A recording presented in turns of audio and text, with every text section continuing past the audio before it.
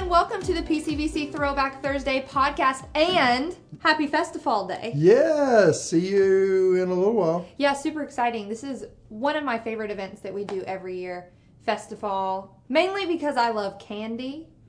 Candy is great. And we have a lot of candy here on campus during Festifall. So please make plans to join us tonight from 6 to 8 for Festifall.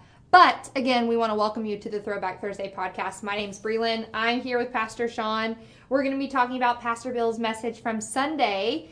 And on Sunday, we continued in our series called Praise and Thanksgiving, but it was our last week to focus on praise, just on praise. So right. As we begin the month of November, then we're going to start looking at Thanksgiving. So we kind of wrapped up praise with a nice bow this weekend. So can I let something out of the bag just real quick?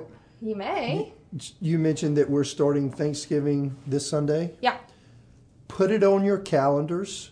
Sunday, November 17th at 5 p.m., we are going to have a church-wide family Thanksgiving celebration. You'll hear more about it this Sunday with all of the trimmings. We are going to eat until we are content in a very good way as an entire church family and give thanks for all that God has done. I love that. For all that God is and for what we believe He will continue to do as we take our next steps that have been directed by Him. Yeah. Praise and thanksgiving, but we'll be doing that November 17th, putting it into practice. Cool. With a great Thanksgiving meal. Love it. Absolutely love it. Okay, so as we look back at our final week of focusing on praise, well, let me kind of preface that. Yes. Our final week of looking at it as a church together on Sunday. Not our final week in studying it, not our final week in growing in it. That's something that we want to keep reinforcing and keep practicing those habits of praise as we move through our life. Praise should be like second nature. There it is. I love it. Happen. Yeah. So what was one thing or some things that stood out to you from Sunday? Couple things. First is one of my favorite verses, Exodus 15:3. The Lord is warrior. The Lord is His name. Now, I do have to point out that Lord there in the book of Exodus, if you look in your translation, whatever translation you use, it'll be in all capital letters, which literally means Yahweh. Mm-hmm. So we could easily read that. The Lord is warrior. Yahweh is His name. And why is that significant? Because it means He is the all-sufficient one. Mm. It means that all that is needed we find within God. If you remember at the burning bush when Moses said, as God was directing Moses to go tell Pharaoh to let his people go, said, "Who shall I tell him who sent me?" This is the same name that was used there, which means I am, which means I am everything that's necessary. God did not need us when He made us. Mm-hmm. He made us because He desired to relate to a part of His creation in a very special way.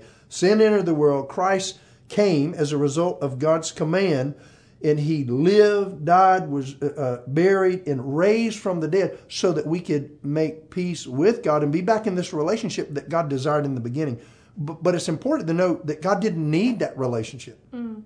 That all that was necessary is found within God. So God the Father, God the Son, and God the Holy Spirit had perfect harmony and perfect communion. But God desired to relate to us. So when He said to Moses, tell him that I am sent you, He said, I'm the all-sufficient one. Everything that is necessary can be found within me. And Pastor Bill illustrated that with the story of the Exodus, and as they were escaping, how God stepped in and fought the battle as the warrior, fought the battle for Israel so that they could escape the clutches of Pharaoh and his armies. Yeah. But let us not forget that Yahweh is all that we need. And that really speaks in to what stood out to me the most in the message this past week. And that's a phrase that Pastor Bill said. He said, our walk will determine our worship. So we've been challenged to worship not just on Sunday when we go to church, but we've been challenged so far in this series to be the church and live out a lifestyle of worship, specifically over the last few weeks, of praise. This part of praising God, giving Him adoration, one, for who He is, and two, for the things that He has done and will do for us, but even more so, just for who He is. God, you are unbelievably awesome, period. Yeah. Then we can say, thank you for the air that we breathe, because even the air we breathe is a borrowed breath. He doesn't promise us today or even tomorrow. So if we're breathing and there's nothing else we feel we might not be able to give the Lord praise for, we can at least say, God, I praise you because today I have breath. Yeah. Today you've given me existence on this earth.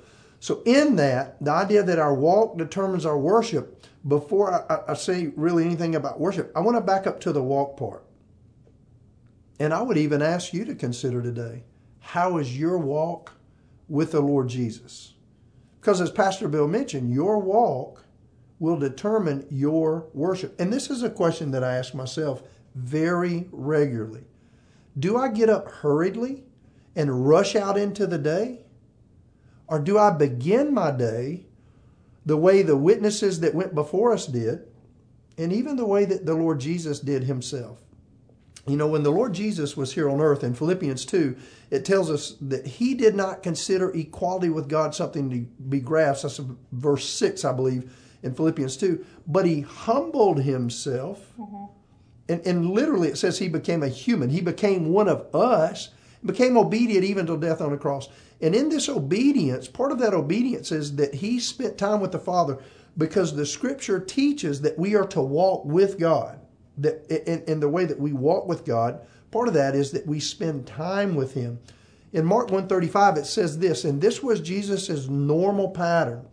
It says, Jesus got up very early in the morning and He went off to a solitary place to pray. What this simply means is the Lord Jesus found it necessary that even as the Son of God, who is God the Son that left heaven and lived here on planet Earth, that He found it necessary to have communion with the Father before He would start His day. Now, when it says He got up very early in the morning, that's contextual. Some of you listening even now, your day may not start until noon, so very early, maybe 11 a.m. Some of you may, I minister as a chaplain to the police department, and I work with some that don't go to work until 10 p.m., which means they sleep at other people's very early in the morning. That means very early for them may be 8:30 p.m. when they get up and get ready to start their day. The significance of Mark 1:35 in Jesus' life as we apply that to our own is before we would get up and start our day, that we spend time communing with the Father. In John 15, I want to read a couple of verses of how important it is that we don't venture out without really meeting with God. So in John 15, Jesus is using the analogy of a vine and branches. And I'm going to read a couple of verses, but I want to center in just for a moment on verse 4. He says, I am the true vine. So Jesus acknowledges that He's the vine. Then He says, my Father is the gardener. In other words, the Father is fully in control, right? He cuts off every branch in me. So this idea of cutting off the branch would be people. So that'd be you and me. That bears no fruit, while every branch that does bear fruit, He prunes so that it will be even more fruitful. Listen to verse 3. You are already clean because of the word I have spoken to you. So if we believe the word and the one who sent me, which says in John 5:24, if you believe in me and the one who sent me, you have eternal life. In that, because we heard and believed the word, we're in Him. So in verse 4, He says, remain in me as I also remain in you. No branch can bear fruit by itself. It must remain in the vine. Some versions say abide in me. What does abide mean? It means to remain. So this abiding presence, this remaining presence, this abiding relationship, this remaining relationship is for Jesus to His power form of the Holy Spirit that's taken royal residence in us, to be visible and active in our life, we have to remain in Him. We have to abide in Him. What does that mean? It simply means to walk with Him.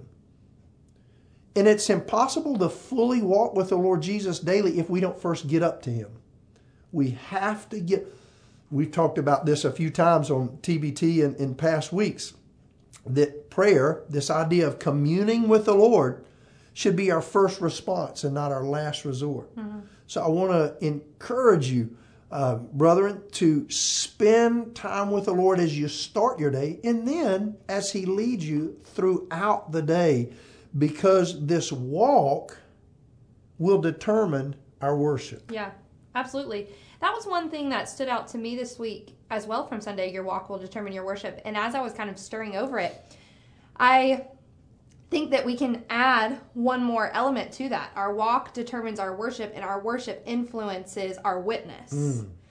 Because I think so often we tell people about Jesus, but we neglect to show them how He's moving in our lives. And worship is a beautiful way to show that we are fully surrendered and fully committed to Him. And that starts at the beginning, like you talked about with your walk, with your daily walk. That influences your worship. And that influences your witness also. But it's like if we're all talk and no show, it's like telling somebody about the best car wash we've ever experienced and then driving around with a dirty car. You know, there's a disconnect there. Yeah. So the way we walk determines the way we worship, and the way we worship influences our witness with other people. And it just adds like layers of credibility to what we're saying. And it just further emphasizes the fact that God is so good.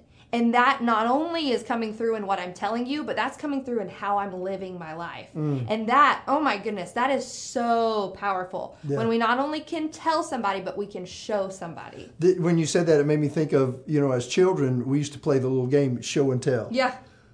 And notice that the game itself is designed that you show first and you tell second. So if we're worshiping, then our witness is a natural overflow of that, and it bears more fruit. I love that. It bears more weight. So like children, and pretty sure in the scripture it says that we should have childlike faith. So like children, we should get in the habit of showing and telling. Wow.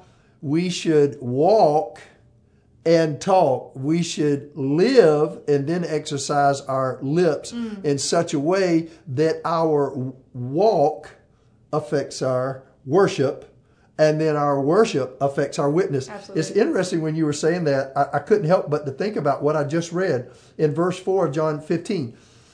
This is the vine and the branch now. The Lord Jesus says, remain in me, or some of you would read it as abide in me, means same thing, as I also remain or abide in you. Listen to the second part. No branch can bear fruit by itself. It must remain in the vine. So the Lord Jesus is talking ultimately about our witness. But He says the witness cannot happen until there's first a walk. Yeah. And the walk consists of worship, which leads to witness. There it is. So in order to show and tell, we've got to meet with the Lord Jesus regularly. One of my favorite memory verses from years past that I regularly go to is Joshua 1:8. And if you'll remember, as Joshua is just getting ready to succeed Moses and take over the leadership of God's people, he receives a word, and the word is, do not let this book of law. At the time, he had the Pentateuch, the Torah, the first 5 books of the Bible, Genesis, Exodus, Leviticus, Numbers, Deuteronomy. But for us, we could read that in our context to mean all of God's Word, because at the time, that was all of God's Word. So today, we could read that as, do not let the Bible or God's Word, because again, at the time, that was God's Word. That was all he had. It says, do not let God's Word depart from your mouth, but meditate on it. This would be the walk part. But meditate on it day and night. That's not just read it in the morning and read it in the evening. Meditate on it means that we think about it, we picture it, we ponder it, we pray it back to God. We spend time with it. We allow it to become a part of us. It says, then be careful to do everything that is written in it. Then you'll be successful and prosperous in all you do. So if we want a great We want to worship the Lord in the way that we're designed to, and we want to witness for the Lord in the way that He made us to. We got to have this walk first. Walk leads to great worship. Great worship leads to great witness. And this leads to an effective disciple of the Lord Jesus Christ, which He calls us all to become and make disciples. Amen. So good. Well, thank you again so much for joining us for the Throwback Thursday podcast. We can't wait to see you here this weekend at 9:45 or 11:05 as we start to look at Thanksgiving. But even before that, we can't wait to see you tonight for Festival. Amen. God loves you, and so do we. Have a great week.